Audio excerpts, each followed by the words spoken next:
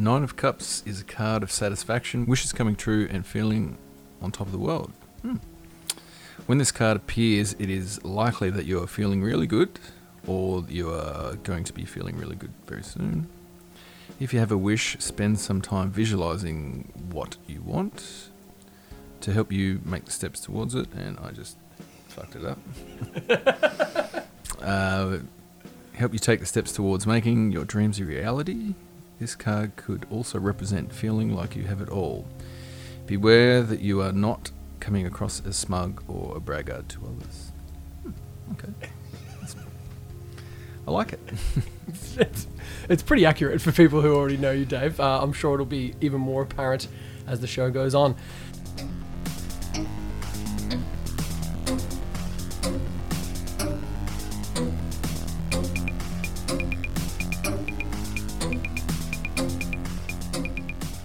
Welcome to Fuck You Tarot Lady episode 15. I'm here with Dave Haley. Thanks so much for inviting us over. And thanks for coming. Thanks for coming. First things first, it's a lovely room we're in. Is this like your study? Is this like your... The office, yeah. This is the office I share with my partner, Jules. We both, I guess you could say we timeshare it.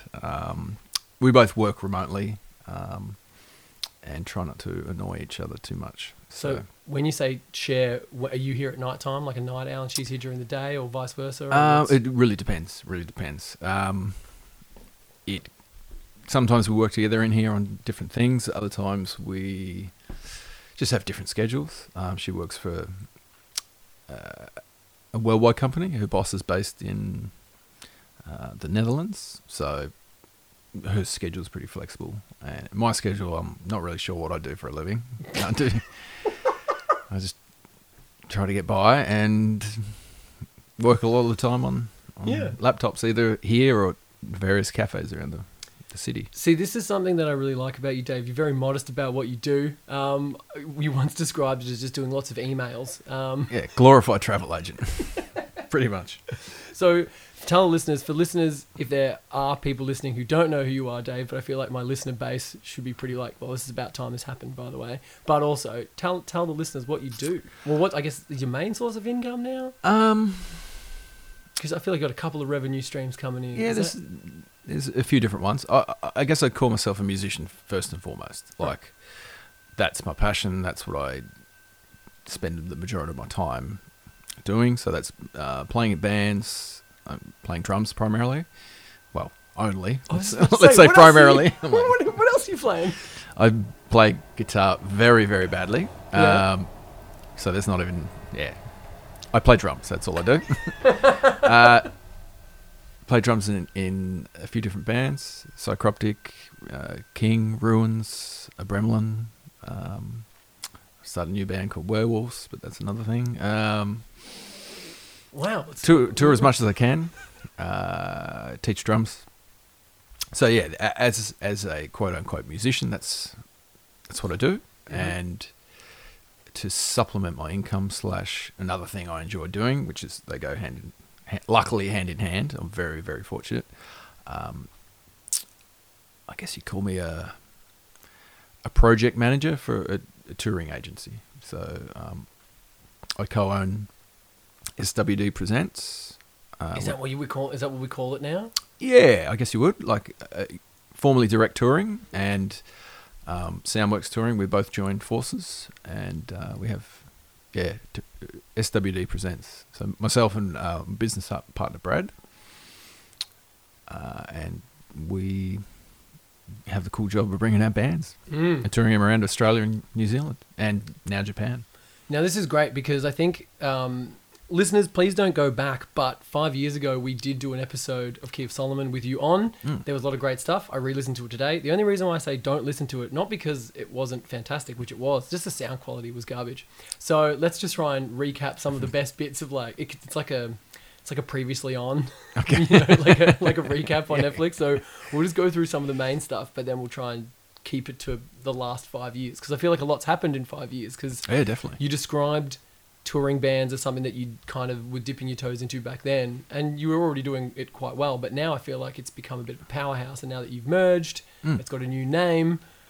You told a hilarious story about how it was Direct came from you saw it on an email attachment, but you thought it was... I thought it was a suggestion, Yeah. but it wasn't. And then they thought, yeah. So anyway, if you feel like listening, guys, you can. It's not the best, but let's just tackle this stuff now. So let's Yeah. talk about how the merge happened. Literally, the merge happened. I sent a picture of the Mayhem De Mysteris live LP to Brad. So I was just doing direct touring at the time. He was doing Soundworks touring. They were going through some changes there. And I just said, when are you touring these guys? Because I wanted to see him. I just got the LP. I was like, oh, sick. And the message that I got back was, do you want to do it together? Oh. And I was at first I was taken back because I'm like, oh, that'd be sick, but that's not what I was fishing for. I just want to see the band live. And for not do the work for once. Yeah.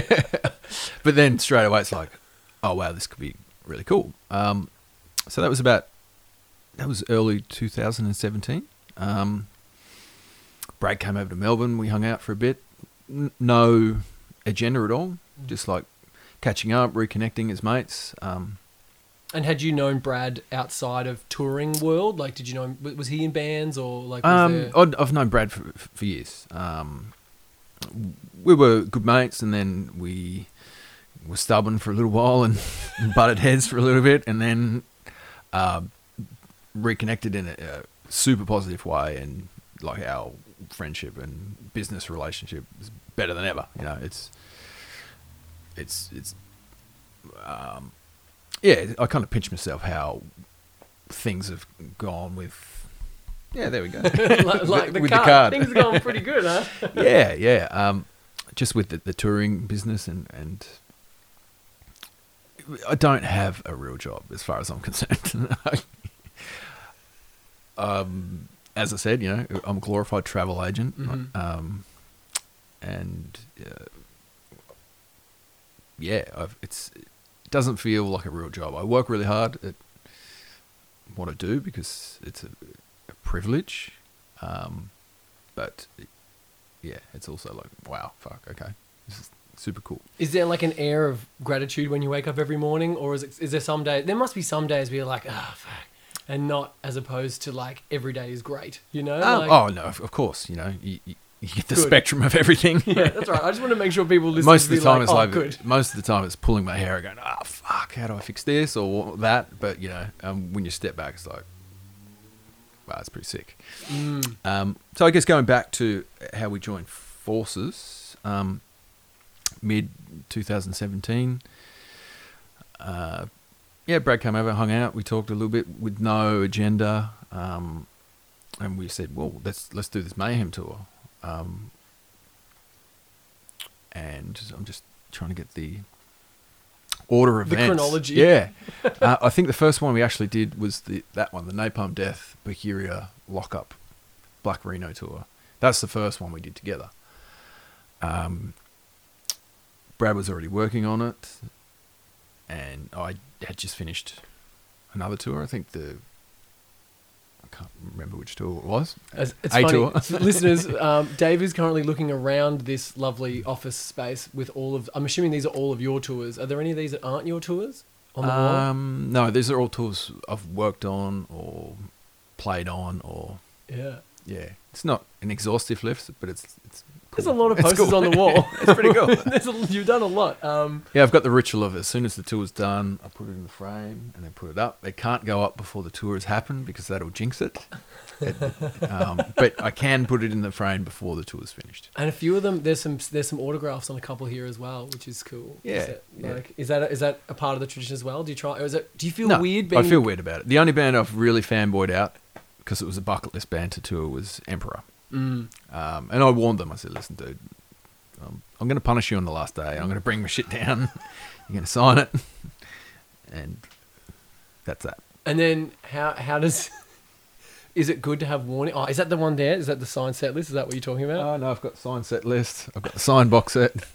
Then I've got the signed tour poster. And then the signed kick drum skid. So there's a bit of punishment going on. Minimal. It's like, here you go, guys. Yeah, you don't just Sorry. stand there. You just wander off, but come back and sign it for me. Leave it in a Sorry, pile. I'll come back.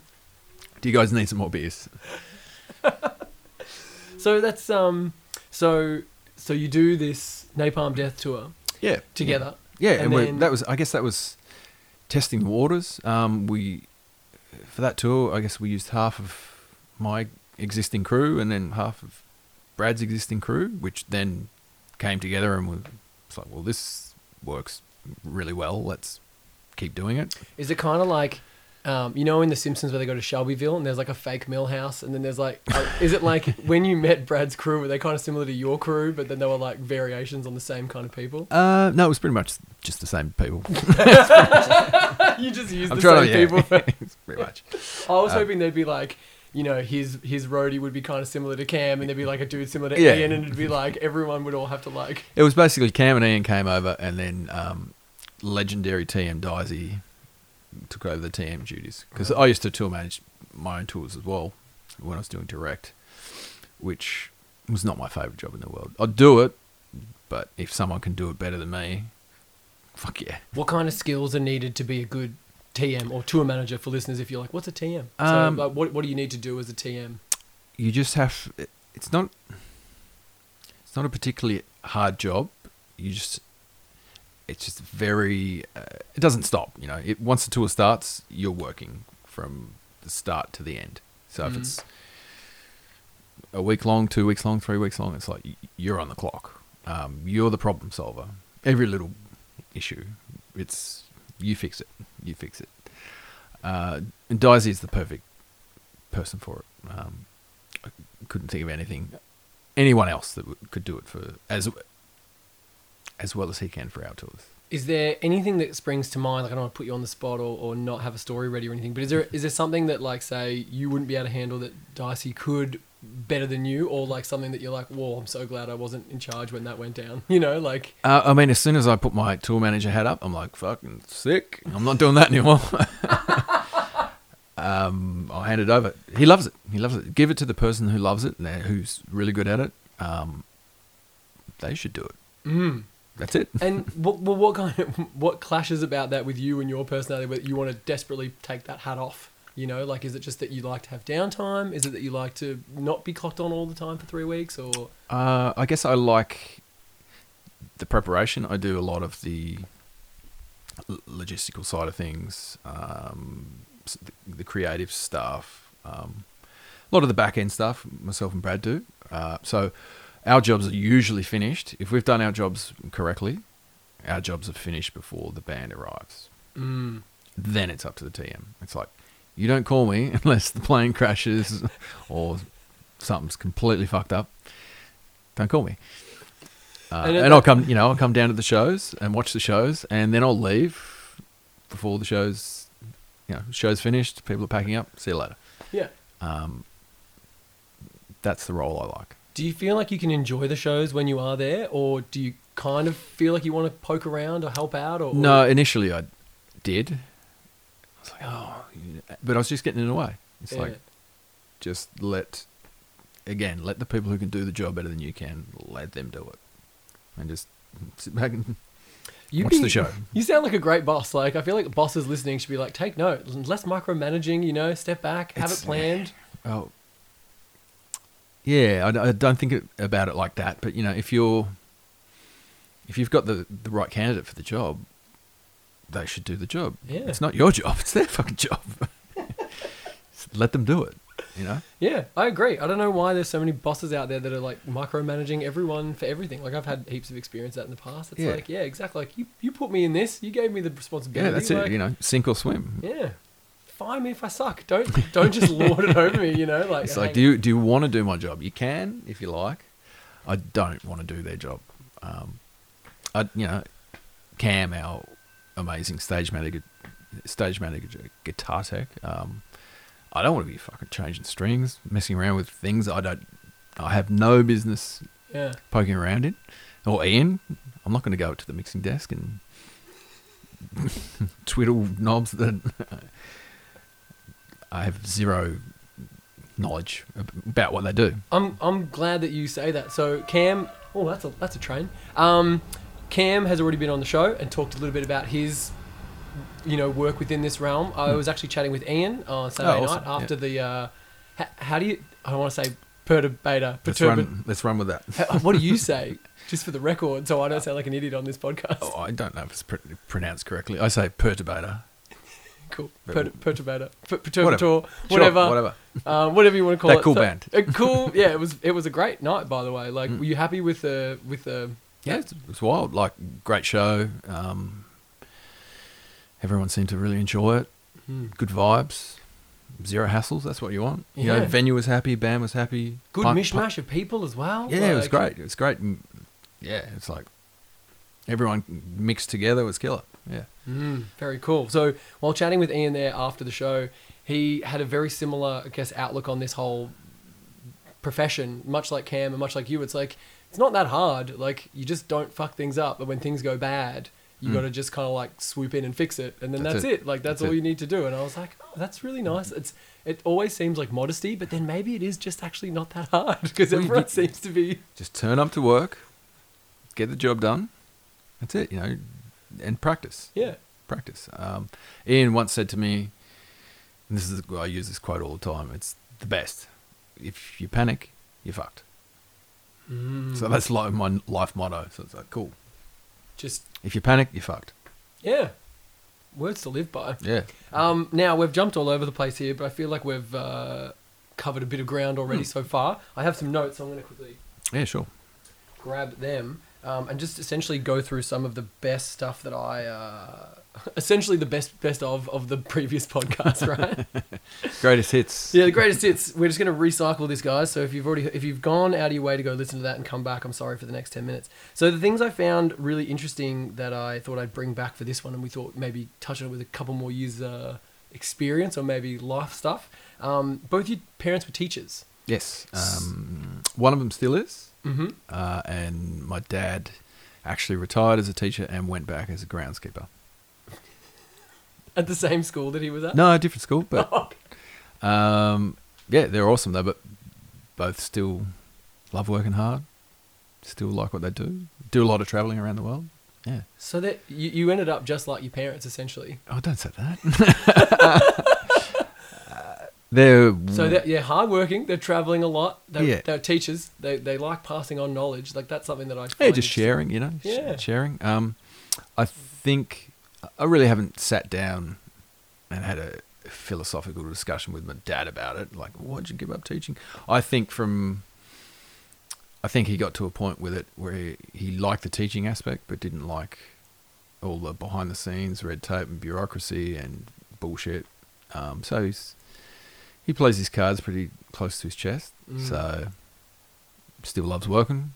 So let's go back and do some cool shit during the day, And what did he teach specifically? Like, what was his... He was English and social science. And then I think he finished out his career as a principal or vice principal at one of the schools. Oh, cool. Yeah. And then what about your mum? What did she teach as well? She teaches primary. So at the moment, she resigned as a full-time teacher and then went back as a part-time / relief teacher. And ironically / awesomely, gets paid pretty much the same for doing a quarter of the work, which high risk, is very smart. High reward. Yeah, well, there's no risk. She just takes the work if it's there. If not, they travel. That's amazing. Yeah. And where are they going to? Do you get to give them like hot tips about places where you've been as well? Like, initially, yes, because we actually started touring as Psychroptic before they'd started traveling. So we were going to all these countries and they were getting a little bit jealous. But they're probably caught up by now and maybe even surpassed us. I don't know. We have to sit down and compare notes. But I've got an older brother that lives in the UK. yes, Alistair. I remember Yes. you mentioned him in the previous podcast. Yeah. He's is he still a high-powered lawyer? I don't know if he was ever a lawyer, but he works for a big... He works for KPMG. It's a big company. I'm not really sure what they do, to be honest. He's just I know they're massive. high-powered dude in a suit running around. Last time we talked about it, because I've always been fascinated. I think we fascinate each other because we don't know each other's realms, and it's a so polar opposite. So we really don't know what each other does. I caught up with him last year in London, and I think he works in film financing, like the legalities and all the behind the scenes stuff for film financing. That's what I got. Right. At the end, I was like, so what do you do? Are you the dude when shit goes wrong, you've got to fix it? He's like, yeah. Oh, Okay, cool. We'll leave it there. That sounds kind of like, like that sounds like a world that's pretty similar to something you could understand as well. Like, you'd have project someone manager. Yeah, it took me a long time to realize that I'm just a glorified project manager. So maybe he's that as well. I don't know. From all reports, he's very good at his job. Yeah, I was going to say, you did mention on the previous podcast that he looked over some of the contract stuff that you had, but he was like, back in the day, he didn't get it either. He was like, this is at a level that I'm way above. So it's not that he didn't get it, he was just like, I'm not dealing with this. He was just like, this doesn't make sense for all these reasons. And I was like, well, okay. So he's been over in the UK for how long? Like, did he pretty much move there like after school? Or? I think he's done 2 stints there. He's got permanent residency there. Him and his wife and daughter. I think there must be second stint, maybe going on 8-9 years, something like that. Yeah. So he's definitely, that's his home. And then how old? Did you say daughter? Yeah. How old is she? She would be about 9, I think. So like at this stage, does she know that like her uncles are like these brutal metal dudes? No, I don't think so. When's that? We're not brutal. But as in like, I mean, I know you're not brutal. I'm talking to you now. You're lovely, but like, it's just to hear Psychroptic or something, or Ruins, or King, or any of that stuff. Like, whoa, that's. I don't think there's any interest from that side. Hey, you don't know. You might get a call for we'll some door spots in a couple of years. Sure, no worries. That's excellent. As many as you need. What else have I written here? Well, I think that was funny because you were talking about how you and Joe both teach on top of your parents. I thought that was a fun little... It's a fun little thing that just ended up happening, right? Definitely. We've kind of both, I guess, to some degree, phased it out a little bit. I only teach a very small, quote-unquote, select group of people I enjoy teaching. So I'm not really chasing it. I'm not trying to get as many students as I can. I love new students. I love getting new students. I love teaching, but I couldn't do it full time. It would just drain the love for the instrument out. So the students that I resonate with, and they resonate with my teaching style, awesome. But I'm not going to be going to primary schools or secondary schools and trying to teach 30, 40 kids. Was that on the cards for you at some point? No, definitely not. No. If all this doesn't pan out, I'm going to go to a school. And no, definitely not. And I think Joe, he enjoys teaching less. See, I still love it, but I could probably do 5 students in a week, and that's me done. That's all I'd really want to do. I think he does 1 or 2, his main thing is recording engineering. Which again, on the previous podcast, that was something that had kind of started at the same, or it started a little bit earlier, but as that's progressed, that's become more and more of a thing now. That's pretty much his job now. Yeah. So Psychroptic and recording, and he actually plays drums in a cover band. That's his job. Wait, he plays drums? Yeah, he's a phenomenal drummer. Oh. Yeah, it's infuriating. Which is funny because on my next page of notes, which is something I want to talk about, we can jump into it right now because that's a good segue. I wanted to know a little bit about the brotherly dynamic between you and Joe, because it's like, you just said that it's infuriating. He's a good drummer. He's always doing stuff. Like, how do you guys operate? Like, how do you hang out? Like, do you guys hang out like brothers, or is it more like business, or? Oh, it's definitely as brothers. We enjoy each other's company, but also as bandmates as well. And the thing is, that's all we've known. We've always played in bands together, so it's not like it's this strange, weird, new thing. So people ask quite a lot, what's it like? And it's like, well, I don't know. It's just like playing in a band with your brother. It's. I guess we can be a little bit harsher, a little bit more honest than you could with people who aren't family in your band.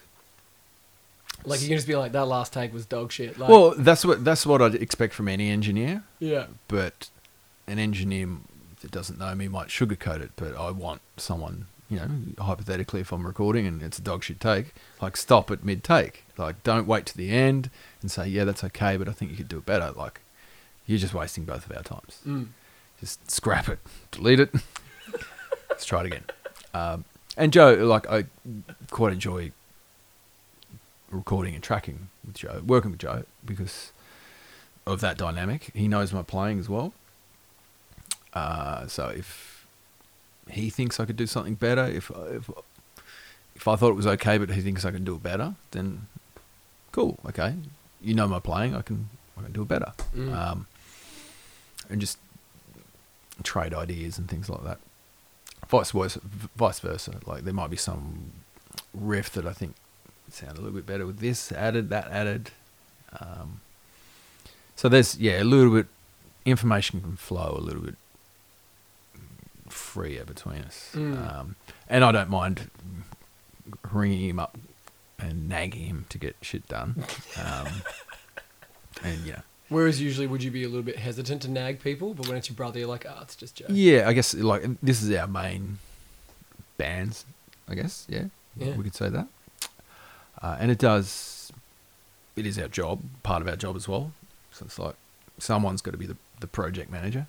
So it's like we got to get some shit done so we can get back out on tour and pay our rents. Yeah, of course. And then, so with Joe, is he younger than you? Are you the middle child? I'm the middle. Joe's the youngest. Yeah. And Alistair's the oldest. Yeah. So how did you on the previous podcast talked about getting into metal by seeing like Metallica back patches on people's jackets, like walking around the streets of Tasmania?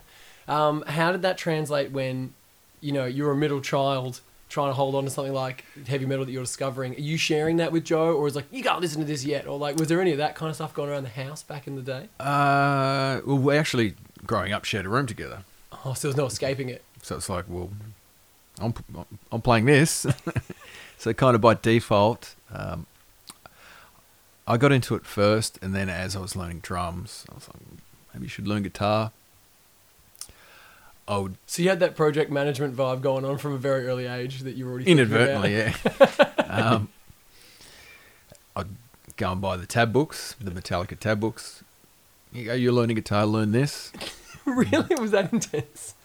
It wasn't forceful, but it's like, you like this? You're learning guitar? You like this music? Let's It's play not it. forceful, but I did spend my hard-earned money on this book, so you should Well, totally we both know. get benefit from it, It's like, I want to play these songs. I want someone to jam with. Learn the songs and let's jam. Wow. Yeah. Have you guys ever like dissected that years later and been like, wow, what if you never gave him that book? Like, do you reckon he would have eventually picked up guitar, or would that have happened? Oh, definitely would have, I think.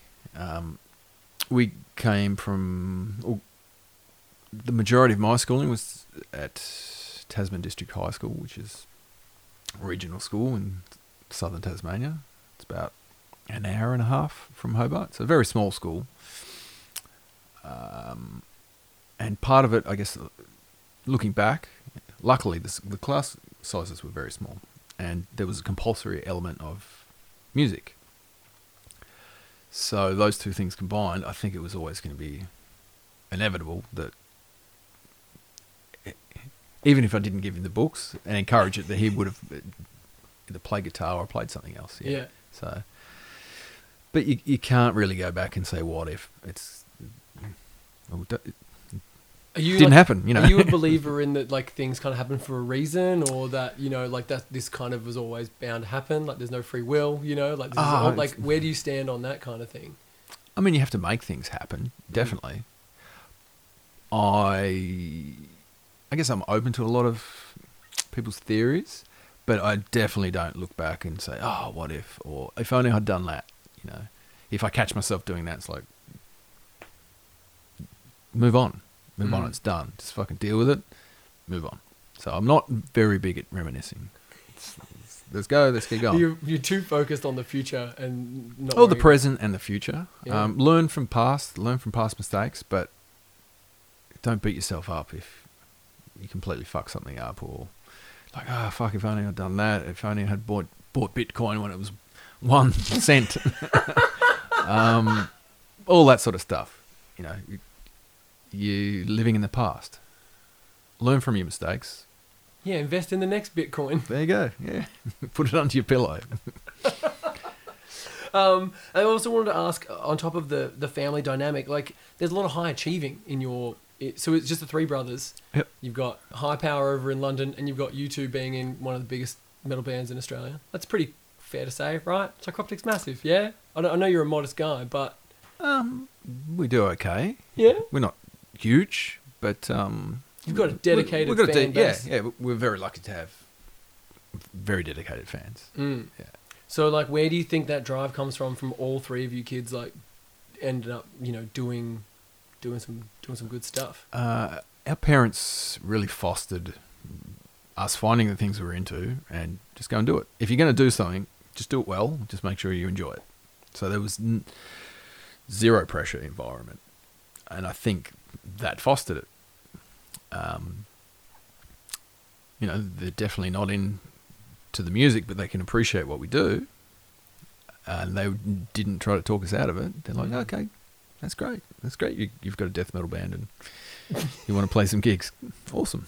Just do Be it well. safe. Do it well. Wear earplugs. Don't drink drive. Wow. So, yeah, by standing back and just letting us find the things we're into, that was the best support you can have.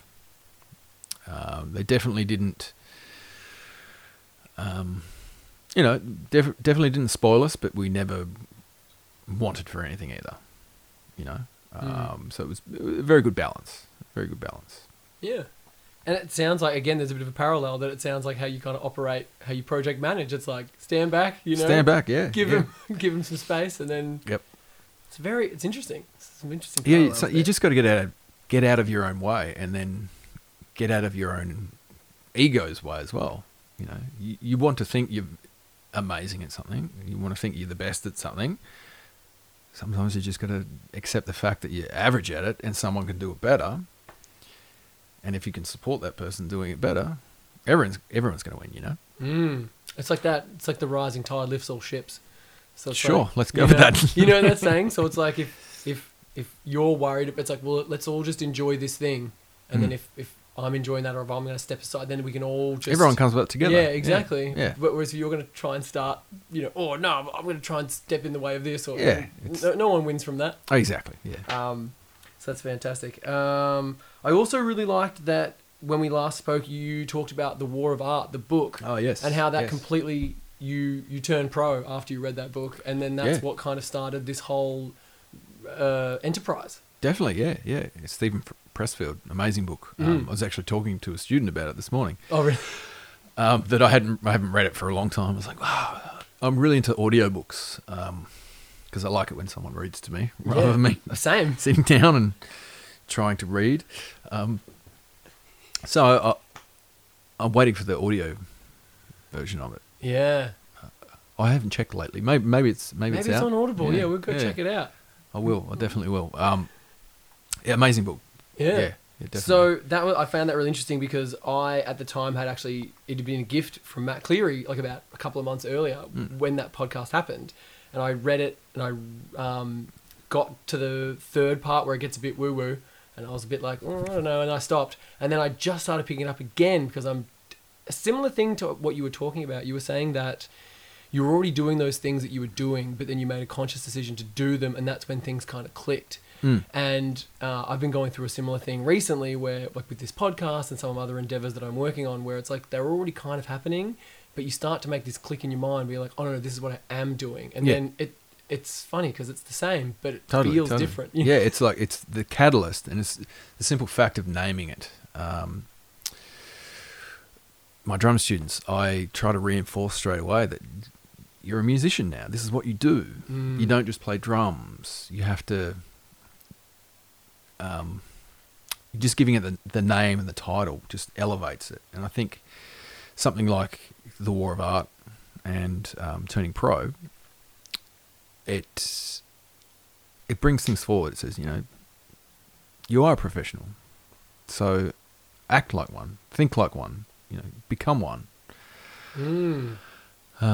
So yeah, you might be already on the path. You just need someone to put the shoes on so you can keep walking. Yeah, and I just really I like that, and I was glad that you mentioned that book, because it kind of runs a thread through a lot of people that when they talk about their success or something, like, oh yeah, well, they just started doing this, whether they read the book or not. It's a similar thing. It's like there's that click moment in their mind where they go, oh, I'm just going to do this now. Yeah, this is the thing that I'm doing now. Yeah. And definitely. how do you feel like since that moment? That would have been years ago now. I think it was like 2000. I think you mentioned it being like 2013 or something. Yeah, I think it was 2000, maybe even 2011, somewhere. But yeah, I don't remember the time, but I actually remember the moment, just sitting on my couch at the time, feeling, I guess, a little bit sorry for myself. Just being like, no, fuck, this is what you do. Like, quit all your other jobs, because you're already getting enough. You're already getting by. So get rid of all the other distractions and try to get by a little bit better just by doing things you love doing. Yeah. So time to work hard. So whether that was 2011 or 13, you have worked very hard since then, and there's lots of tour posters all over the walls, Like at the time you were saying you were bringing out a few bands a year. How many bands are you bringing out now? Like, I feel like every time I'm at Max Watts, there's posters for more of your gigs coming out. It's between, I would say, between 10 and 15 a year. Wow. And that's, well, you join two companies together, myself and Brad, and we're both pretty motivated workers. We love putting packages together, and there's an abundance of things we want to do in a finite amount of time. And when you say finite amount of time, do you mean like in the year, or do you mean like just yeah. in how long it takes in general? Yeah, each year, each month, life in general. We can't do everything. We can't be all things to all people, so we have to pick and choose. But we can do, we've figured out we can do 10 to 15 comfortably. We're not burning out the market. We're not burning out our crew. We're not burning ourselves out. And we're still enjoying it. Wow. But, we might get to a stage where it's like, I was thinking about it the other day. It's like, well, at some point, myself, Brad, all of us are going to have to realise that we need some younger blood coming in. So we might need to find the next generation of young, enthusiastic people to bring in and carry the torch on. Wow. So who knows? I don't think, who knows? Like, that's hopefully a while away, right? Yeah. But, there's going to be a point where the bands that I like, yeah, they're not cool, grandpa. They're not the bands that other people like. And financially, if we can keep bringing out all the bands that we like, which we are fortunate enough at the moment, cool, let's keep doing it. But if we start losing lots and lots of money, then unfortunately, it's the end game, Yeah. Wow. That's things to think about. I was going to say, how long are you thinking, like you said, there's a finite amount of time. How often are you thinking about your downfall in a way, like the end moment? Not at all. Not at all, good. Really. Not at all. It's, of course, I view it as project management. It's a project, so every tour is a short project. So it might only last between 6, from the initial discussions and agreements, might be 6, 8, 9 months, or it could be as short as 4 months. And then as soon as the last gig's done, the project is done. So it's finite. That's one area of the. So it'd be hard for you to not think about the finality of most things when you're thinking about it from like a small scale to a mid scale to an even like, to a life scale, Yeah, it's kind of strange. As best as I can, it's always a battle. You try to live in the moment and be present, but part of my job, I have to be thinking months/years ahead to plan everything out. So sometimes it's a very strange headspace to get in. It's a fantastic segue into your headspace because I wanted to talk a little bit about, people describe you a lot as like a Zen-like figure, which is, you scoff, but it's but it's true. Like, and we had Andrea Daniel just recently on the podcast, and she talked about how you're a very Zen kind of teacher and very calming, and a bit of the job not only is teaching drums, but keeping it cool.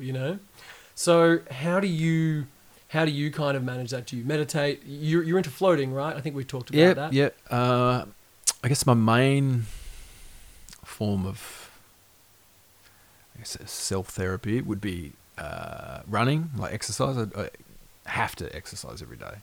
When you say have to, is it like a compulsion for just what? Just so I feel normal. So it could be cardio, it could be weights. Although at the moment I'm not doing any weights. It's more cardio. I run a lot, maybe 4 to 6 times a week. That's the first thing I do in the morning, usually when it's still dark. Do you wear like some kind of protective high vis or any flashing lights? Let's say I should. I do not. Unfortunately, touring metal bands and playing in metal bands, most of your wardrobe is black. So these stripes, these white stripes on my track pants. Yeah, they're going to keep you visible. Sam Dillon from Low and Hadelmore was recently on the show, and he coined the phrase, it's probably already exists, but he used the word gym goth. And I was like, oh no, I sent him a photo after the podcast, and I was like, is this classified as gym goth? And it was like me wearing like an old band shirt and like black shorts and like black little runners. And he goes, you're on thin ice, mate. And I was like, oh no! Yeah. We need to introduce some colour to the gym, you know? Exactly. Yeah, so we'll get you like a high-vis top. You can go running in it. People won't miss it. We'll see. Yeah, we'll see. Maybe you got to print some merch that's high-vis, Yeah. Well, fortunately, the bike path around here is, I'm not going to say well lit. You can see. Let's just say that. You can and see. if it's a bike path, cars can't hit you. It's only going to be a bike. Yeah. You'll be fine. It's only me that trips over every once in a while. So you run every day? Try to. Not every day, but as much as I can. So like that's four times a week. That's heaps. Like I don't run that much. Like that's amazing. It's just I really like it. Mm-hmm. I do most of my thinking out there. So usually I run for about 40 minutes to an hour. Wow. And then I come back, put a timer on a stretch, and then after that I'll put a timer on and write down all the ideas for the day. That came out while you were kind of running? Yeah. Wow. Yeah. And what are they usually? Is that like collect things or could be this, anything? Or, yeah, could be anything. Just all the things you need to get done. I put it in a daily planner, and it's just dot points that I have to do. Go to post office, send contract, come up with idea for this, that sort of thing. It's whatever brainstorming happened. And when that page is done, do you just turn the page the next day, or do you rip it up? Do you like cross them out? Is it? Oh, very exciting. Is it something tactile about the crossing things off? The sweat. It really is. The pages are warped. Yeah, it's like as soon as you cross something off, it's done. Yeah. And if I don't cross it off, it's like, I've got to work on those things. Just literally, that's it. Some days there's more ideas than others. Yeah. And some days don't get crossed off at all. Oh, what was happening on that day? Did you get that stuff done or not? This is January. Some of it, yeah. This is January 10th for the listeners, so I won't let you read that because I'm still working on that one. It could be a future tour, but that's great. That's exciting. So, is that some of the things that will come out as well when you think like, what about this band, or they should tour with this band? That'd be great. Yeah, all like, that sort of stuff. Yeah, totally. Any of the ideas that I've grabbed out of the abyss. Very interesting. Well, I'm loving the little run through of your morning. Can we continue this routine? Yeah, sure. I'm sure lots of people would like to know what Dave Haley's getting up to. So the timer for stretching and then timer for notes, and then Yep. I'm assuming there's some emails. When do the emails happen? When do you check your email? Usually straight away after that. Again, I like timers a lot because it reminds me to stay focused. I'm a big, these days as well, like I turned 31 last December, and that was like the year of being 30, and then like that was, oh, I'm 30 now, and then it's like, what the fuck did you do with your 30? The 30 to 31 I didn't do a whole lot, so in the last couple of months I kind of like kicked my own ass, and that was my whole fear the whole time, like the sand's just slowly dripping out, and it's like, what the fuck did I just do with that year? So I'm also, I love, hey Google, set a timer for, oh, it's probably going to do that now that I've said that out loud. But you know what I mean? And do that. Yeah. How do you set the timer? Is it just on your phone? 30 minutes, bang, 30 minutes. Mhm. Because I can't focus for any longer than that. And I'll usually, by mid 20 minutes, I'll be doing something else. And then the alarm goes off. It's, oh, fuck, I should be doing that. So usually that in the morning. Jules will be up, my partner, after then. And then I try to get to the studio before the traffic gets crazy. So I'm either, depends. I'll either get to the studio between 6 a.m. or 7 a.m. And Oh, whoa. So wait, what time did you get up to do this dark jog? 4:15. Oh, we better clear out of here after this podcast, and you gotta go to bed Getting soon. on the nod. Yeah. Wow, so that's super. Okay, cool. So No one's around. So getting up early is a fucking game changer. yeah. Because no one's around. And no one's going to annoy you. You just can focus on whatever task. Wow. So by 9 a.m., I've worked out, I've done my emails, and usually I've played an hour of drums. Okay, but what time are you going to bed though? Like, About 9 p.m., I'm kind of getting on the nod. I'm falling Okay, asleep cool. on the couch. we got 25 minutes before we 9 to 10. Depends. Every now and again, I'll inadvertently be forced to take a nap, afternoon nap on the floor. Like, oh, I'm cooked. I'll set the timer for 15 minutes and have a nap on the floor. I thought you were going to say 30, but you only get 15 for 15 napping. minutes, yeah. Yeah, good. Wow, that's amazing. So you get to. How do you drum practice? Do you run through songs? Do you do like paradiddles or like Really what's- depends. No, if I'm going to the studio, I've just got my kit set up, so I'm playing on the kit. I'm not really doing any rudimental practice. So for drummers, they'll know what rudimental practice is. For other musicians, it would be equivalent to doing scales. Technique practice. I do that at home. As you can see, that's the setup here. Listeners, it is 2 double kick pedals and what's that? Like, is that Practice mocking? pad? Just a practice pad. Yeah, it should be in the middle, but it's been moved out of the way. I was like, is that to mimic a little hi hat or something? I No, don't know. no, it's just that's there. I use it as a snare, Mhm. and then just a pile of technique books. So if when I go to the studio, just on the kit, usually doing songs, usually either rehearsing sets that I have to play, or working on new music. Same thing. I do the same thing. 30 minutes. When the alarm goes off, it reminds me to focus back in on what I'm doing because maybe I've wandered off.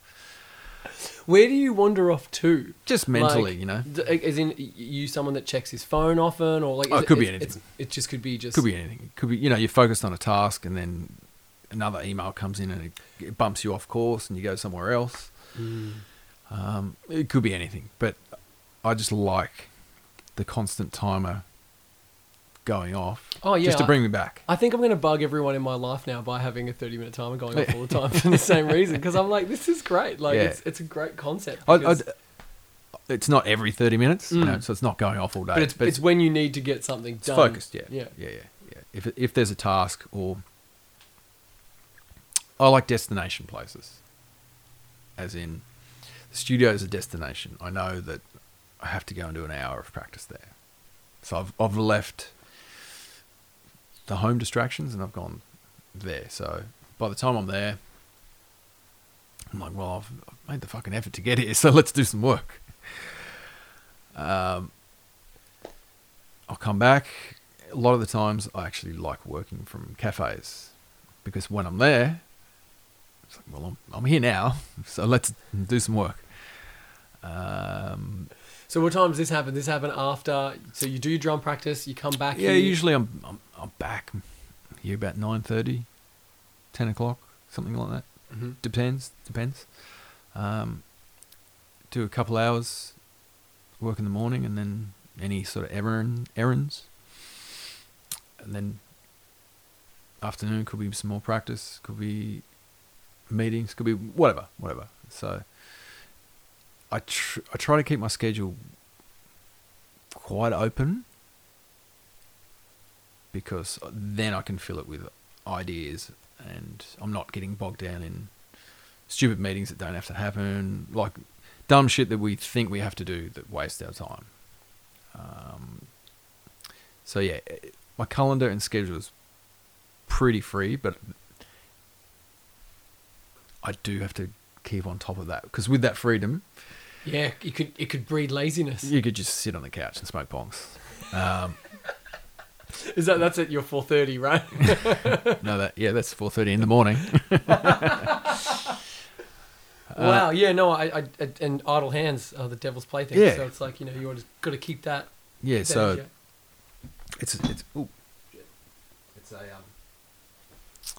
it's a balancing act, Yeah. And I'm always trying to refine it and learn things from other people. Same with practice. Like I'm very fascinated with how other drummers and other musicians practice, and how often they do it, what they do. It just fascinates me. Because I will try to tweak my practice as often as I can, because it's always a battle. I don't want to do it. I enjoy it while doing it, but I'm also glad that you're saying this on mic, because I feel like there'd be a lot of people listening to this to be like, "Oh, good, he doesn't want to." yeah, no. Who wants to do it?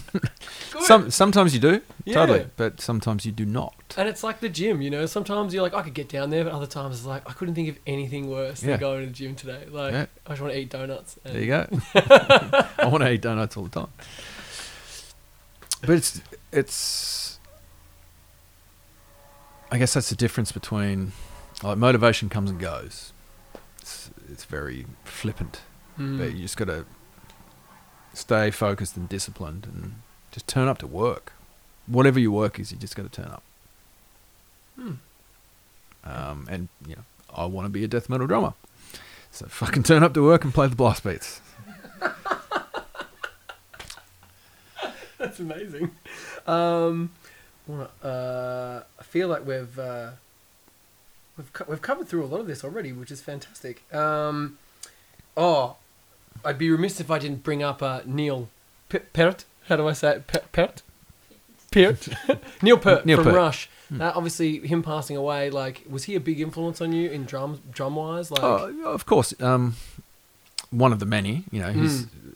Who were your guys? Who were your drum guys, like, growing up? Like, who did you look up to and be like, whoa?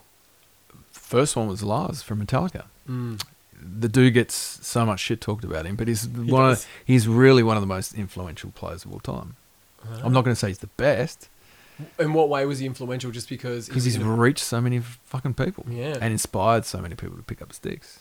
The only reason I play is because I had a poster on my wall of Metallica from the And Justice for All tour, and it had a picture of his white Tama drum kit on there.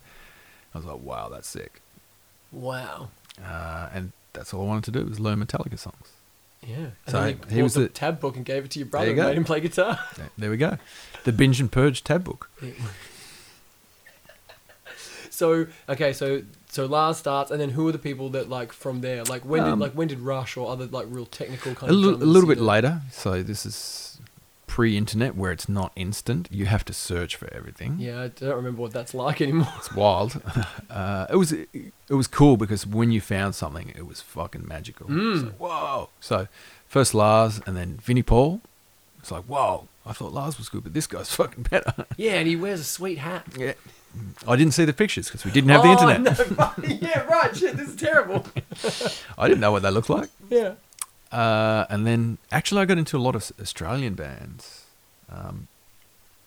So in the extreme metal realm, bands like Bremelin, Who you play for now? which is wild. Like, cool. I ripped all my shit off Ewan. their old drummer. So now you can just play it. Yeah, yeah. That's awesome. I was heavily influenced by Ewan from Bremelin, Matt Skitz from Damaged. Just any of these players that were doing crazy stuff. And then when you get a little bit more pocket money, you buy more death metal CDs. So you're finding bands like Morbid Angel, Suffocation, Death. And then at the same time, I'm also getting lessons from Jeremy Simpson. He's a teacher from Hobart, really great drummer down there. He's more a jazz style, so he was giving me a lot of other drummers to check out. A lot of the, I guess, more session players like Vinny Colaiuta, Dennis Chambers, Simon Phillips. So then this probably would have been about 15, 16 years old. I'm starting to see and hear these other players. And would you only see those guys if you went to like a music shop and there was like posters of them on the wall? Like or if I bought the drum VHS, I'd buy a lot of the VHSs. Yeah. So what was on a drum VHS? Like, was it them just same as on a drum DVD, but it's what was on a drum DVD? Talk to me. Like, is it like aerobics Oz like style, but with like drumming? Like perfect. Yeah. Like there's a combination of there's just performance ones. It's just drummers playing drum solos, which is sick. And then sounds like a nightmare for anyone who's not into drums. And just then, look what he's doing at this bit. It's like, oh yeah, okay. And then you've got educational ones like the aerobics Oz style. Yeah, that sounds great actually. It's just like it is a virtual drum lesson. This drummers now the clips are smaller on YouTube, and it might be a 5-minute clip, and a drummer might put out a weekly clip. But I guess back then the thing was you'd do an educational release, let's say, and it could be an hour or 2 hours long, and the lifetime's work for a lot of these players. So you're just getting this like masterclass. Straight injection. Yeah, it's like masterclass. Yeah. Amazing. Yeah, so you can probably YouTube all that stuff for sure. Yeah. Would I find much value out of that as not 100%. a drummer? Yeah? You're going to take some lessons from that? Some crazy hairstyles and some sick shoes and leather pants. Yeah. Excellent. If you have a short list, maybe you can send them to me. I can put them in the Virgil show notes. Donati. Oh, there Obsessive Rhythms from like 91. Yeah, great. So when it comes to, I guess, bringing it back to like Rush and things like that, so that's how you got introduced to the people that have like all the toms and all the cymbals and the gong at the background. Totally. So I was probably introduced to Mike Portney first, who pretty much got everything. He's like a mini Neil Peart, I guess you could say. Dream Theater, when he was in it, they were kind of, I guess, carrying the Rush torch in that progressive realm. So I was introduced to him first, and then you just read it in interviews. It's like, who's this Neil Peart guy? And then you check it out. Like, okay, everything makes sense now. So of course he's one of the greats. Was one of the greats.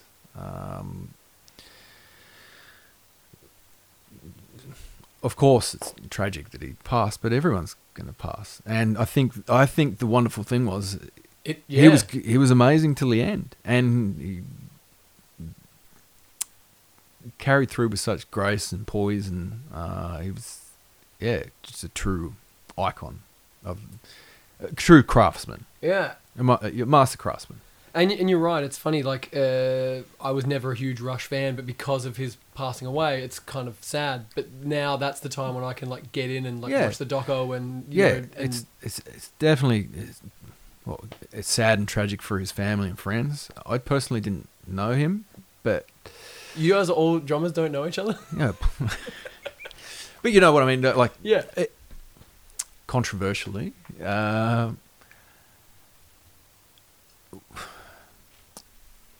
I guess it slightly bothered me that people were saying how personally devastated they were. It's like, I don't give a fuck about you.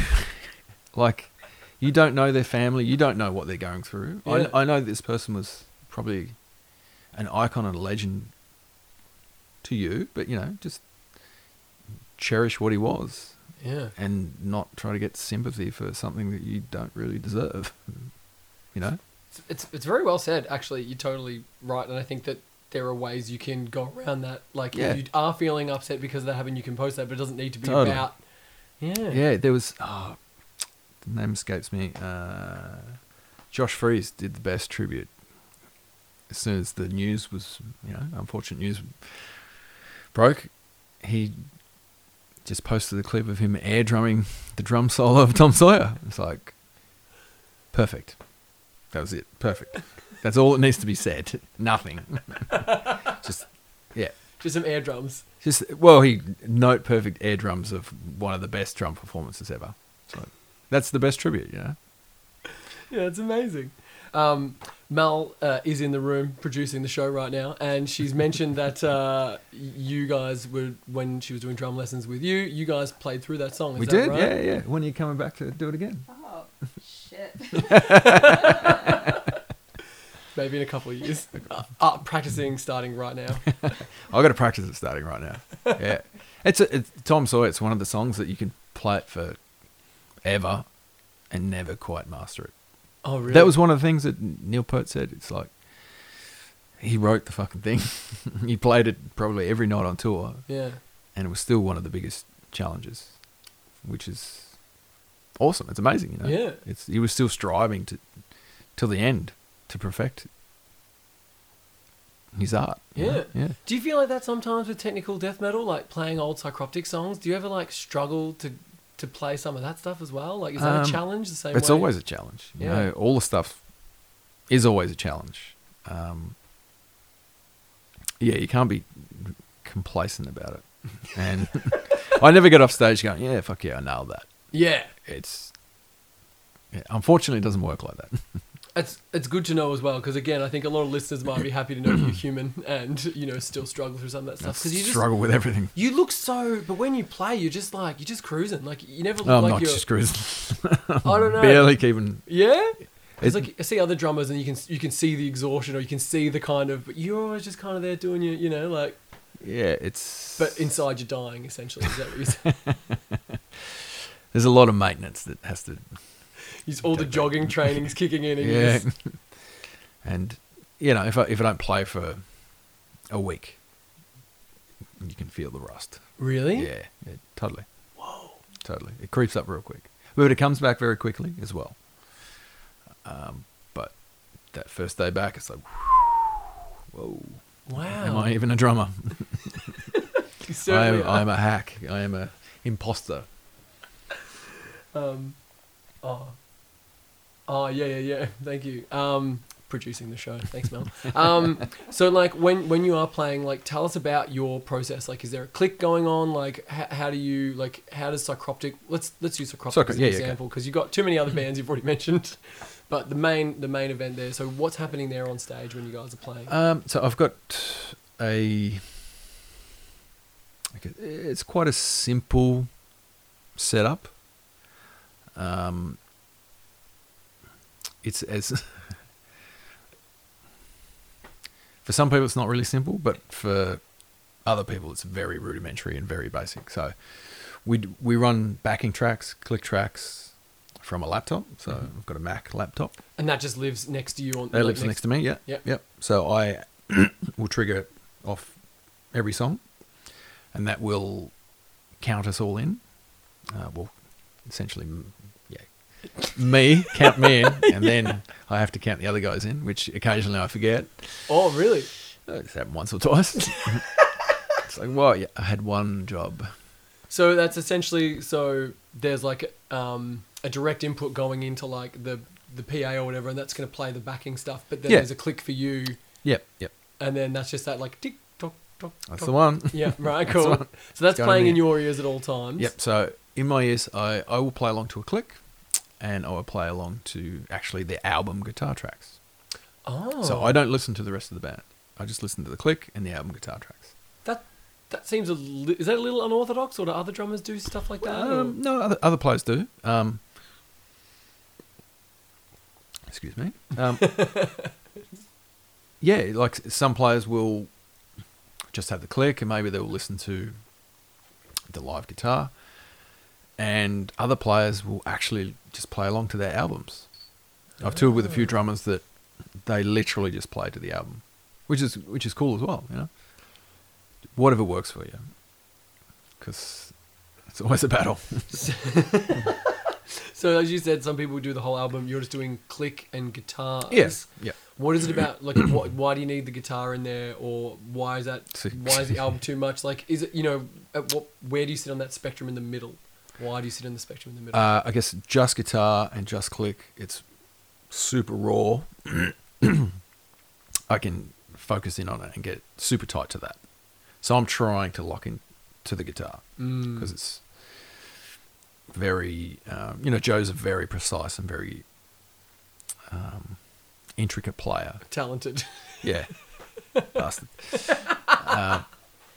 So I really need the articulation so I can keep it together. Yeah. Yeah. Right. And I don't want the distractions. So if I'm playing along to the guitar tracks from the album and the click, it's the same every day.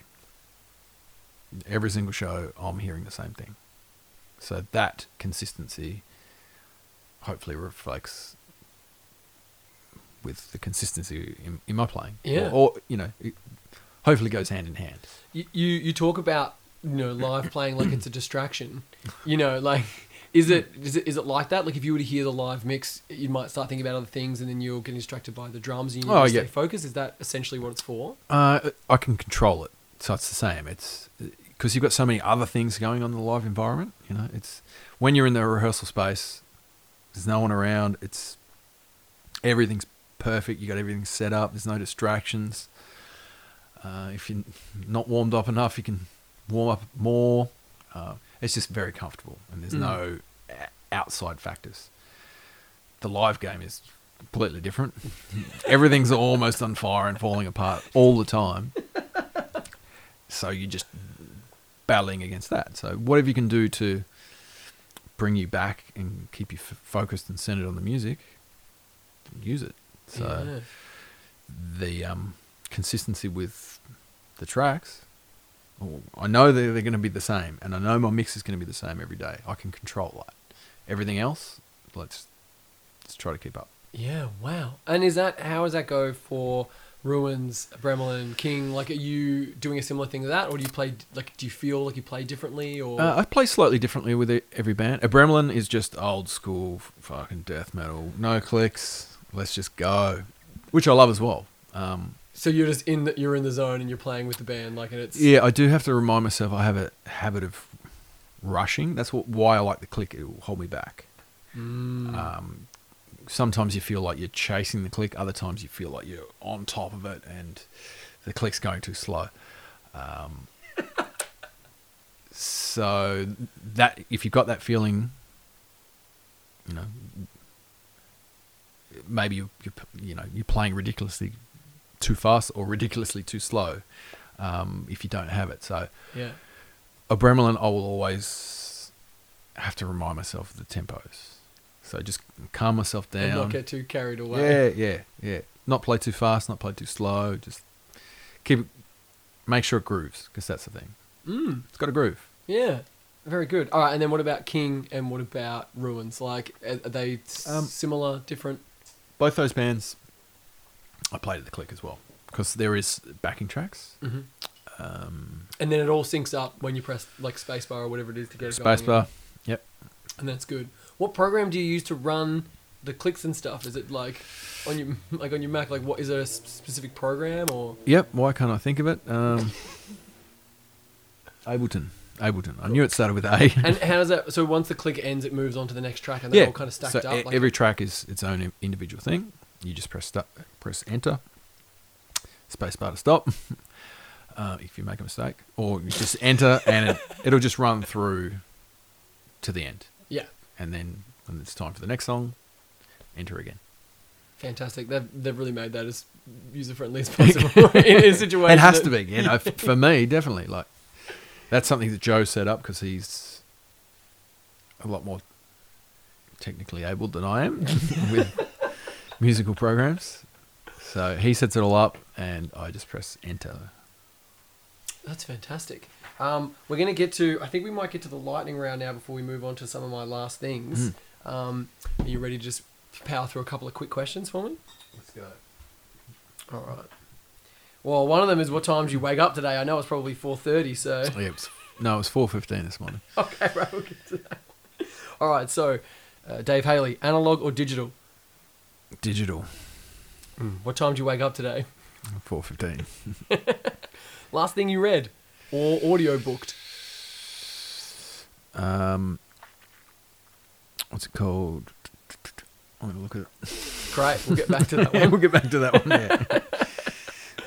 And it was an awesome one. I can't remember the name. Oh, is this through Audible? Yeah, Audible. I love Audible. Martin Gladwell, what was it called? Something Strangers.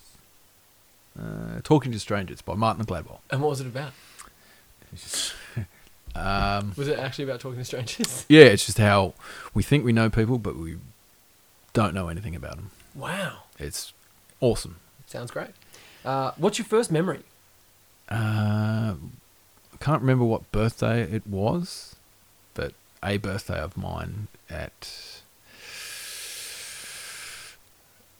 our house, I must have been under 2 because I can remember turning 3.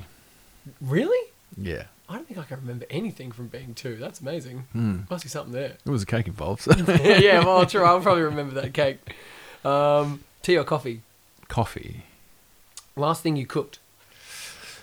Marley Spoon last night. Oh! I get the meal kits delivered, and it was halloumi burgers. Oh, It nice. was pretty good, yeah. Yeah.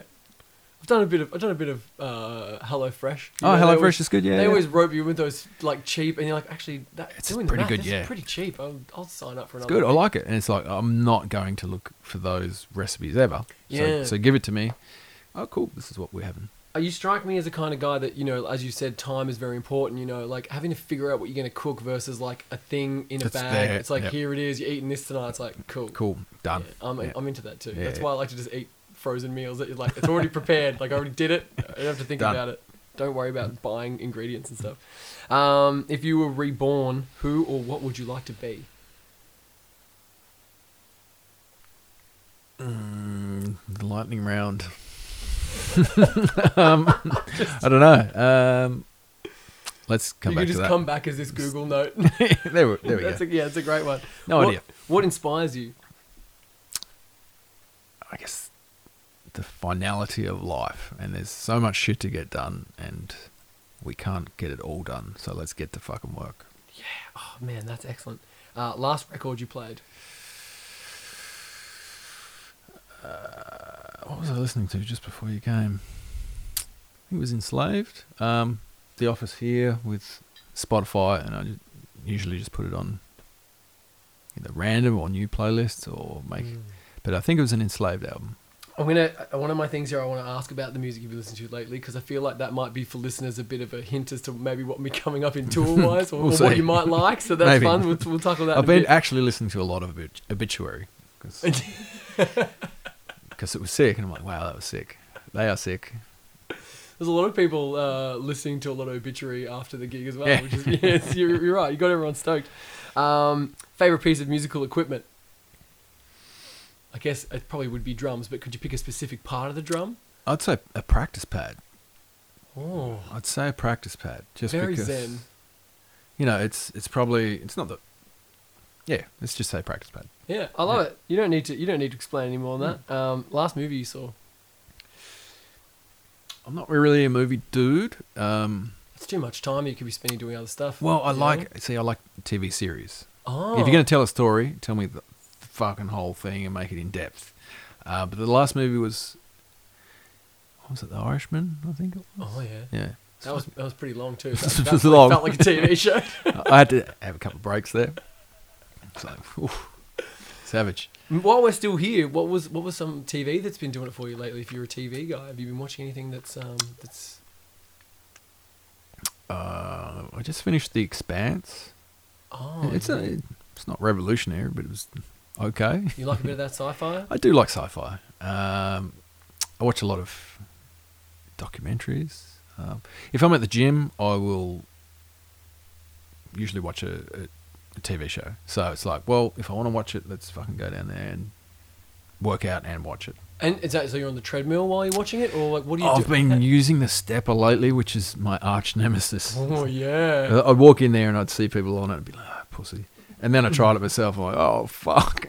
Are you talking like as in like the stair thing? The Stairmaster, yeah. Oh, dude. Savage fucking thing. Same thing. I used to think it was for girls who wanted nice butts. And then I was like, oh no, that This thing, is savage. it ruins you. Like, Yeah. I was like, I have to just get off after a few minutes. I was like, no, I can't do this anymore. And I put it really fast. I thought, yeah, no, I'll just like really, and it's like, Yeah, it's- no, that's it. Yeah. You really got to. So I watch a TV show on that. It's usually 45 minutes and it destroys me. Whoa, you do it for the whole 45 minutes of a show, like on the stairs? Fuck, that's crazy. Anyway, I'm getting distracted from this thing. This is more a rain than as opposed to lightning. Yeah, it's it's just I just want to ask these questions for everyone that comes on now because it's fun. Who do you love? Most people, I guess. Yeah. Yeah. Like the opposite to that. It's like I don't really hate anyone either. Like that's a fucking brutal word, and when you think about it, it's like it's a brutal thing as well. Yeah. So, yeah. Just love everyone. Most Well, people. Most people. varying degrees. It's a spectrum. Yeah, of course. Do you have any pets? Of course, yeah. We've got 2 rabbits and a cat. Yeah. How do they get on together? Do they get on all right? The rabbits get along, they're little buddies, and the cat ignores the rabbits, and the rabbits ignore the cat. There's some sort of unspoken truce.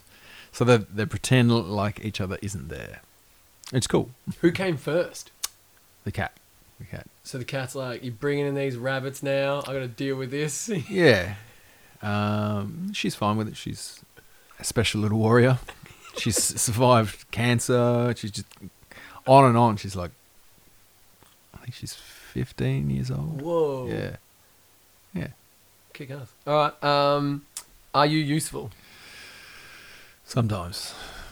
That's a lie. You're very useful. Biggest fear? Like, letting people down, I guess. I guess if you're talking about ultimate fear, it would be public speaking. Really? Yeah, fucking. Yeah. So you're not going to be doing a TED Talk anytime soon? No. I've done some clinics, some drum clinics, drum workshops, purely for the fact that I was so terrified of doing it. And you force yourself to do it to kind of like... Just to do it. And it's Cool. like, cool. I've done it. Don't have to fucking do it again. Yeah, like it's very strange. I can perform in front of however many thousands of people. Yeah. What's Out- the biggest amount of people you've played to? Probably 30,000. Yeah. But you can't talk at a drum clinic in front of... I can't talk in front of more than like 5 people. I don't like being the center. Yeah. You're just like keeping the rhythm at the back. Yeah. Very nice. Famous last words. Is there any? You've already said, what was that thing before? If you panic, you're fucked. Yeah, if you panic, you're fucked. Pretty good. Yeah. Probably. Should be right. It never fucking is. It never is. Yeah. Who's saying she'll be right at... Just like if you're that blasé about something, don't worry about it. She'll be right. You sure? Because I'm not. That phrase has come up a few times here and there. She'll be right. That's good. Anime or Disney?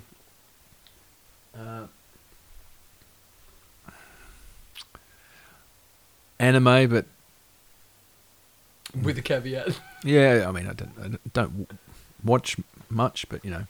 You rather go Japanese?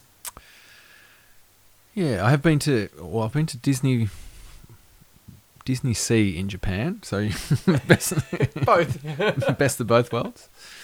How was that? How'd you enjoy your time there? Yeah, it was killer. Yeah, it was awesome. Yeah. You Star Wars or Star Trek? Star Trek, definitely. Yeah. Star Wars is overrated. What a fucking poor narrative, average stories, and really bad acting a lot of the time. Wow, you're gonna upset some people. There's gonna be some people. Cool. Awesome. Good. Great. Take it up with you next time they see you at a show. Do you like Star Wars? Well, I always joke that if I was asked this question, I'd say Doctor Who, because like that's more my zone. Because it's like, you know, I can see that. Star Trek's cool and Star Wars is cool, but like Doctor Who's where it gets all weird and they start messing with time. You start like That's cool. And there's so much more room for retconning in Doctor Who, whereas with Star Wars, it's like, oh, we got to invent this thing. Like, how do you then bring more stuff into the universe? Whereas like Doctor Who, you can like cram 50 more years worth of shit in, and it's like, no one ever bats an eye. Like, oh, he just changes into a new guy. Now he's a girl. Now it's a this. It's like, you know, I like Go for it, yeah. room to move. Yeah. So thanks for asking. Yeah. I did actually like the I'm terrible with names. The last Star Trek series. Came out last year. Discovery. Yep. And there's the new Picard just came out on Amazon Prime. I've watched the first 2 episodes of that. And how are you finding that? You like it? Yeah. I mean, don't know yet. But I did like Discovery. I thought that was killer. I didn't watch that. A lot darker than usual Star Trek. Yeah. And do you think that's to try and appease the fans who like want it to like, or not appease the fans, because I think the fans are really fickle, much like anyone in sci-fi. But like, do you think they were trying to push it for more of like an audience to appreciate instead of it being so bright and kind of? I guess it's just a different take on it, you know. Whatever the one was before it, I've erased from my memory. I can't even Enterprise. Think. Dog shit. The one from like with had the guy from Quantum Leap in it. Is that the one you're talking about? The one that had the terrible intro music. It sounded like a bad 80s rock ballad. Oh yeah, wow. Everything about it was just shit. But you watched Star Trek like were you Next Gen or were you original series? Like, did you watch any of that? Oh, Next Gen, yeah. Voyager. But I probably actually liked, again, whatever the one last year was. Terrible Discovery. with names. Discovery. That one. Yeah. Jules gives me a lot of shit for not being able to remember the names and of just things in general, or only Star Trek particularly shows? Star Trek. But things in general. And she says, you say arm and butt too much, and arm and butt, and... Oh man, we're on a podcast. There's going to be so many arms and butts in this thing. Like, let's not keep track. Are you Autobots or Decepticons? Ooh. Probably Decepticons. Yeah. Good. Yep. That was... yeah. Did you have any toys growing up? I did. Which ones did you have? My brother had... Is it Starscream? Yeah, which one was the stereo? Oh, Soundwave. Soundwave. He had that one. I wanted that one. That's appropriate for you guys, isn't it? But that was my older brother. Had that one. He had that one. He had that one. I think I had Bumblebee. Not good ones. we weren't spoilt, so we had the... Yeah, you only had the bootleg ones. Generic ones. Are you more of a Batman or a Robin? I don't even know how to answer that. Let's move on. You plan a lot. I think you're definitely a Batman. Who's your favourite Ninja Turtle?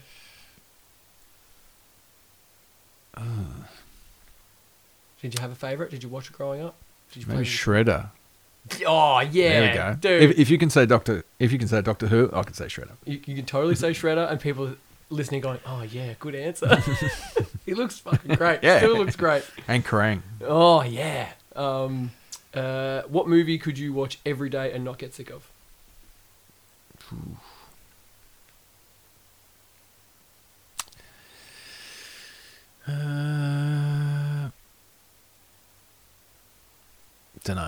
Dunno. Some Star Trek, probably. Probably not. Probably not. Yeah, you're not a movie guy. Not really, no. What about a series? Is there a series you've watched a couple of times because you like loved it and you wanted to go back in that world? Yeah, that comes back to I don't reminisce much. I don't go back. Yeah. Series that definitely kicked my ass recently were Ozark. That blew my mind. I was like, this is sick. Breaking Bad, but everyone is into that. Yeah, I'm gonna say. And did Ozark fill the Breaking Bad hole in your heart? I thought it was better. I thought it was way better. Really? Yeah, totally. Wow, huge call. You're making a lot of huge calls in this podcast. People, cool. they're gonna come talk to you after this. They can disagree. It's cool. They've got their own opinion, and I've got mine. Excellent. Now Ozark's up to like season 3 now, right? Like, Yeah. And it just I don't keeps- think is it's it not out done? yet. No, Oh, okay. No. Maybe I haven't seen it out. I only watched the first season, and I was like, I'll get back to that. And then I just, because in my head it was like it filled the Breaking Bad hole. Yeah, it escalated very quickly. Oh, okay. I'll have to get back.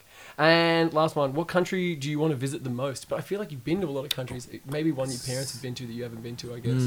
The country I'd go back to the most would probably be Iceland. I've been there a couple of times and it's wild. I just love it there. Do want to get to South America. I know that's not a country, but just in general, love to get there. Have you ever been there? Have you ever played there? Never. How many times have you been asked to come to Brazil? Always on the Facebook, in the comments. We might be going this year. Really? Yeah. So finally they can be just like, yes. Come to Brazil and say, yes, we are. Yay! Well, We'll see. We'll see about it. So all that Facebooking has worked for those Brazilian people. We'll go anyway. Just pay our plane tickets and we'll turn up. Fantastic. All right, cool. Lightning round over. They're going to get longer and longer, and I'm going to add something in there based on this conversation as well. So if you think of something you'd like to ask all the future guests, let me know. Otherwise, it'll be based on the conversation that we've had. Okay. Oh, one thing I loved that you said in the previous podcast was that you started listening to metal, but then you got into Pantera and Slayer, and you said, "What am I becoming?" Like, do you? Obviously, you don't reminisce too much. You don't think about that. But do you ever think about the ramifications of like the mutation that heavy metal has done to you? Like, you also said you hadn't had a haircut since you were 14. Yeah. Well, and it hasn't got down in length besides trimming. You know. Oh, yeah. Tiny little trims. So you got split ends. So you do. Oh, so you do trim. That's good to know. Someone else trims. I don't. But when you like this quote of "What am I becoming?" is such a great. That's such a great quote. Like, do you think about that still now? Like where you were going and how this it's. I think what next a lot. Yeah. You know, as soon as, especially when you do something that's on your bucket list. You know, one of them, I guess, in the promoting world was bringing out Emperor. That was a bucket list. Now, after we did that, it was like, yeah, what next? What do we do next?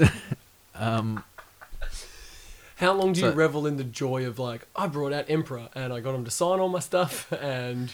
That night, and then the next day you go back to work. Wow. You don't schedule in like a day off to just kind of like soak it all in, have a sleep in, don't get up at 4 o'clock? No, I mean, usually it's on a weekend, so maybe I'll sleep in a little bit longer.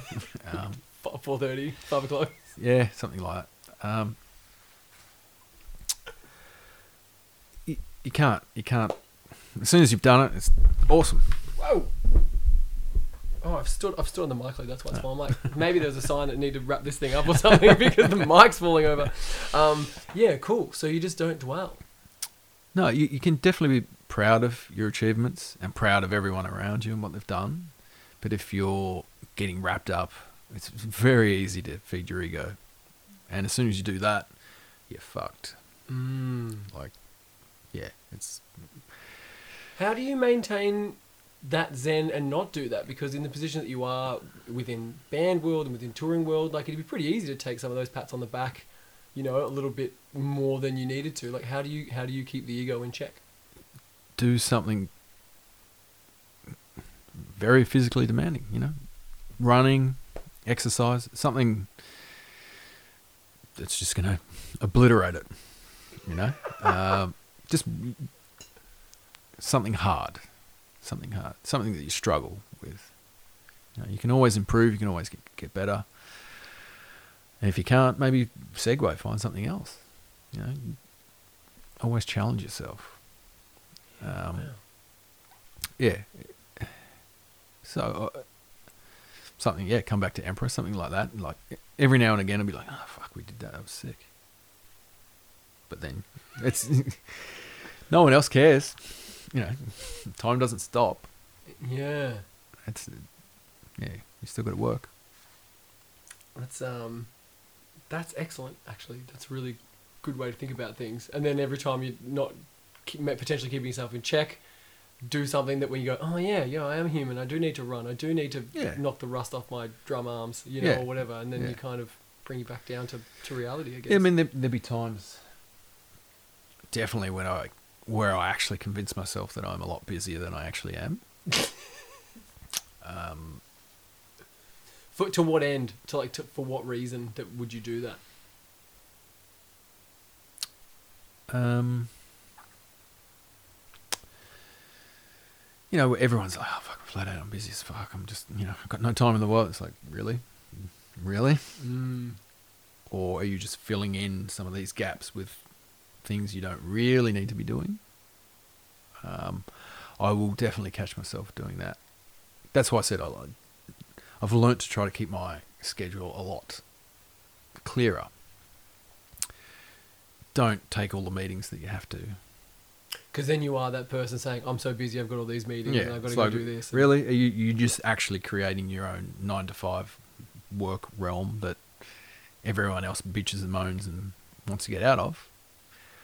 And I'm talking to myself here. It's like, if you're fortunate enough to not be in that and be able to work around it, so give it the respect that it deserves. Yeah. And if you're not busy, well, fucking go and do some more practice. Go and do something to better yourself. Yeah, that's great advice. I want to know about your diet. What do you like? Don't take my dietary advice. It's the one. I was gonna say, with someone who runs and drums and all this stuff, like, are you eating well or do you not eat? I eat okay. Oh, okay. I eat okay too. I feel okay about that. I eat a lot of dog shit. Because and especially if you're doing tour, it's a hard life. I actually eat better on tour. Really? How do you do that? You got sweet platters made for you or something? No, just the routine. So, particularly in the US, where we're traveling in an RV. There's a fridge in the RV. We're doing a lot of fresh cooking, a lot of smoothies, eating a lot of exactly the same thing, but good food. Yeah. Trying not to eat too many takeaways. Yeah, because that's such a hard thing with tour life. It's just like, you're on the highway, you may as well just like... So we'll actually work out every day on tour as well. We hit the gym, shower, go to the gig and just repeat it. So it's... Forces you to kind of stay into that zone. Yeah, so a lot of the times I'll come back, not initially. I used to come back a lot fatter, but the last few tours when we got into just a healthier cycle, definitely come back healthier. Wow. Yeah. But at home, get a little bit lazy, get the menu log. I have a burger tonight. I'll sort it out tomorrow. You go for a run in the morning and burn it off, it'll be fine. That's what I tell myself. So it looks like, based on this, we've covered a day in the life, we've covered diet, routine, that kind of stuff. I also want to know about music you've been listening to lately. You said Enslaved was on before. What else have you been listening to? Is it always extreme metal or like? No. Predominantly metal, but I'll listen to a lot of I do quite like the dark synthwave stuff that's coming up. Yeah, so Turbotor. Yeah. So that was great. And that was. It must have been great for you to see that you brought him out. Was that the second time? Second time, yeah. So the first time bringing out a synth wavy kind of thing, did you feel like there was a bit of a risk? Or me and Brad talked extensively about it, and we were just like, this 100% is a roll of the dice. And so we even kind of figured out, say, moving forward, maybe we do every 2 or 3 tours, or 3 or 4 tours, we take that chance with the unknown roller dice on it. And then hopefully, best case scenario, all the other tours will kind of prop up the ones that might not be as financially... There's kind of the known ones, and then there's definitely the unknown. So initially, the first tour, that was the wild card. We're like, fuck, is anyone going to turn up? I was actually overseas, so I didn't get to see it the first time. So Saturday night was my first time seeing the guys. It was awesome, Yeah. And everyone seemed to be having a great time, too. Great. The vibe was killer. No complaints. And the lighting, who set up the lighting for that? That was them, yeah. Was that all programmed to like MIDI, or was it too well synced up? It was amazing. Yeah, it was all programmed and synced. Yeah. It was wild. Yeah. Great show. It really was. Yeah. So that's good. So hopefully some more risks coming, or not risks, but like taking a chance. Yeah, definitely. Like that's always been in what we do. I guess there's always a risk. You have to, no matter what. Yeah. Even the known ones can come back and bite you in the ass. In You what just way? don't. Do you mean like just no one shows up? Or... Yeah, you lose money. Yeah. And if you lose money all the time, you don't have a business anymore. Unfortunately. Sadly, that's how businesses Unfortunately, work, that's how it works. Capitalism. So what are the... not to say like I'm looking for any scoop or anything for what bands you want, but is there any other things when you're saying trying... like what kind of genres or what kind of things would you like to do a bit more under the new, the new banner? I think it's always going to be heavy music focused. Recently we did a show for Libark, which that was, again, that's our risk. We're like, I don't know if this is going to fucking work. Who knows? In the end, it was okay. The show was amazing. Definitely in the risk category, but you need to have that and offset it with something like Obituary, where it's like, wow, it's cool. Everyone's coming. It's good. Everyone's coming and having a good time. Excellent. So it'll always be heavy, potentially a little bit more synthwave stuff. Like now. We have definitely talked about, never in public, but potentially stuff outside of music as well. Oh, yeah. What would that even entail? Can you give me? I think our audiences listening right now, its head's going to spin. Could you point us in a direction of what that means specifically? Like, I won't.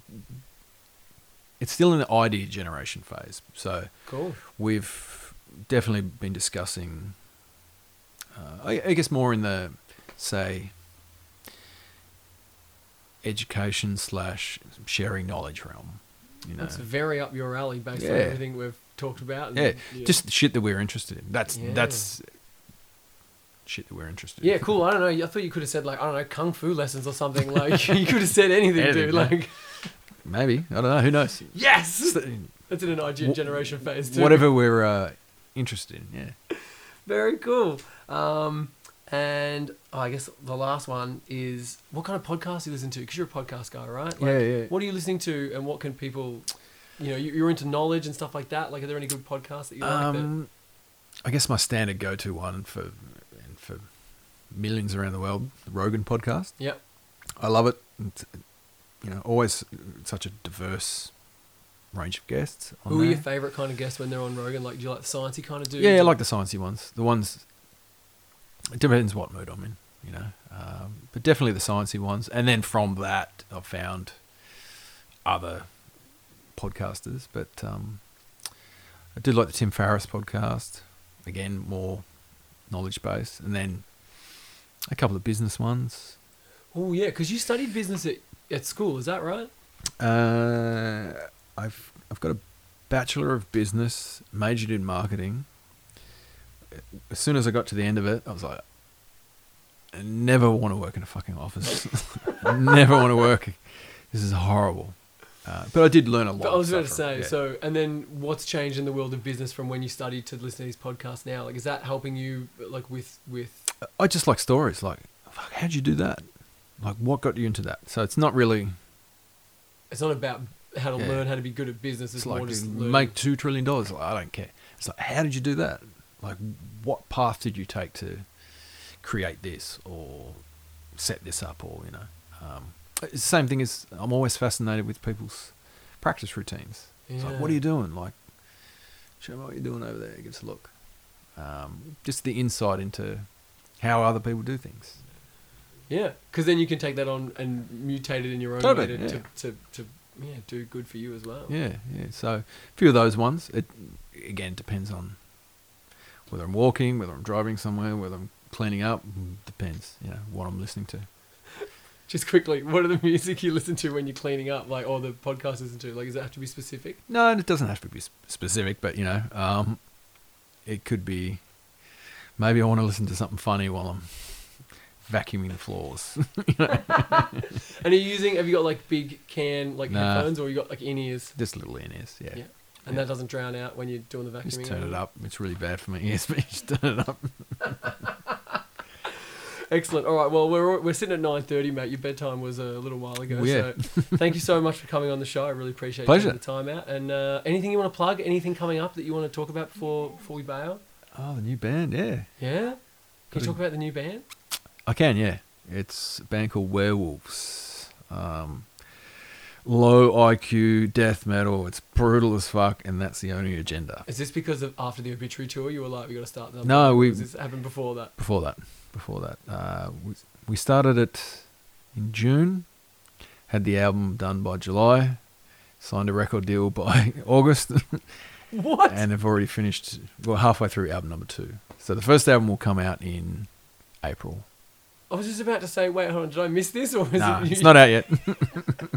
Who's in Werewolves? Is this like have you pulled a team? Who did someone recruit you, or did you start? So me and Matt Wilcock from Matt plays in the Bremelin, used Yep. to play in Accocock. Yeah. He works just around the corner, and we share a love for a particular cafe that's about 200 metres away. So we have lunch quite often, and it came up in conversation that he wanted to write. He's like, I just want to see if I can write an album in a couple of days. And 5 days later, it's like there's 9 songs. All right, cool. I'll go and record them next week. And then we got Sam, who used to be in the Berserker. He's like, yeah, cool. I'll sing on it. And he recorded his parts, and there we go, done. That was it, just the 3 of you guys. Yep. Wow. It's like, if I can just get to it, get it done. And that's been the ethos of the band. it's been killer. It's like, wow, album number 2's almost done. Yeah, it's like the personification of your mind is that time is just running out. You've got to Fucking get it done. And it's the funny thing is it's actually really good. Fantastic. Yeah. All right, we'll put a link up when it's ready. When did you say it's coming out? It's going to get released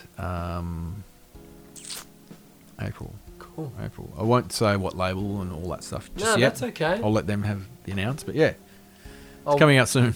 share a link once it's up. That's very exciting. Again, thank you for coming on the show, man. Thank you very much.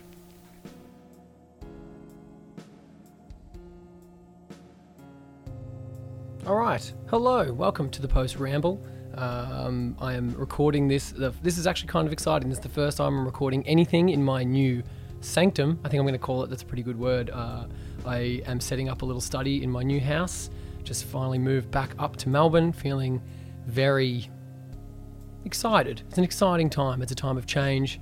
And it's super cool to be in this new sanctum coined by my friend Bala. Thank you for that word, Bala. That's a fantastic word. For anyone who plays video games, you can check out the game Sanctum and Sanctum 2. Really good tower defense with a blend of like first-person shooting, which is awesome. Anyway, I'm here. I'm recording in the Sanctum, and I'm hoping that a lot of future episodes, now that I'm back in Melbourne, will be in here. I hope the sound sounds really good, and I hope it continues to sound good for the future of this show. Luckily though, we did get to go to Dave's office at his house and record that one there. We had a little setup. We put like a plastic tub on top of my mic case thing, and then stood the mics on top of that to do the episode, which is why at one point my mic falls over. So if we record from now on in the sanctum, we shouldn't have those problems. It should be nice. I'm going to get a nice table for it. It'll be excellent. So yeah, but it was lovely to be in Dave's space and see all those tour posters and see all the kind of work that he's done. I mean, he is a musician first and foremost, but to supplement that by doing tours is a really cool way to do it, and to have all those posters lined up in frames on the walls was really something special. It's kind of like Dexter, but instead of blood slides, it's like it's all these posters, some of them signed, which is super cool. I was certainly motivated coming out of that podcast and, you know, driving home with Mel. We were talking a lot about, you know, future plans for the show and things like that. And there's no way to be not motivated after talking to a guy like that and seeing all those things. So I'm hoping whatever you're planning in your life, or whatever you want to change, or whatever you want to get cracking on, you know, maybe this is definitely a motivational podcast for sure. I don't think we're going too far into the realm of motivation, but geez, you can't help but think, I could do some more 30-minute timers, or I could go to the gym more, or I could run more, or I could get up earlier. You know, 4:30 in the morning is very early, but the way he kind of describes it, it's like, yeah, maybe I could get more stuff done before people are even up, you know? So maybe I'll have to start setting some earlier alarms. But yeah, I hope you really enjoyed the episode. If you're a new listener, maybe go back and check out some of the earlier episodes, specifically Cam Roberts, who works very closely with Dave in the whole Soundworks Direct new family. Find out kind of what his day-to-day is like working for Dave on a lot of tours, which is very cool. Also, he's in sick bands, and it was a good episode as well. I'm hoping that since then I've edited out the time when we I went and had like a pee break and didn't cut it out of the episode, and since then I've re-edited it and uploaded it. So if you listen to it and you're a new listener, be like, is that on there still? Let me know. You can hit me up at FuckYouTarotLady on Instagram, send me a message, like my posts when they come up. I do 3 for every episode, which is really nice, and it's nice for the little Instagram grid.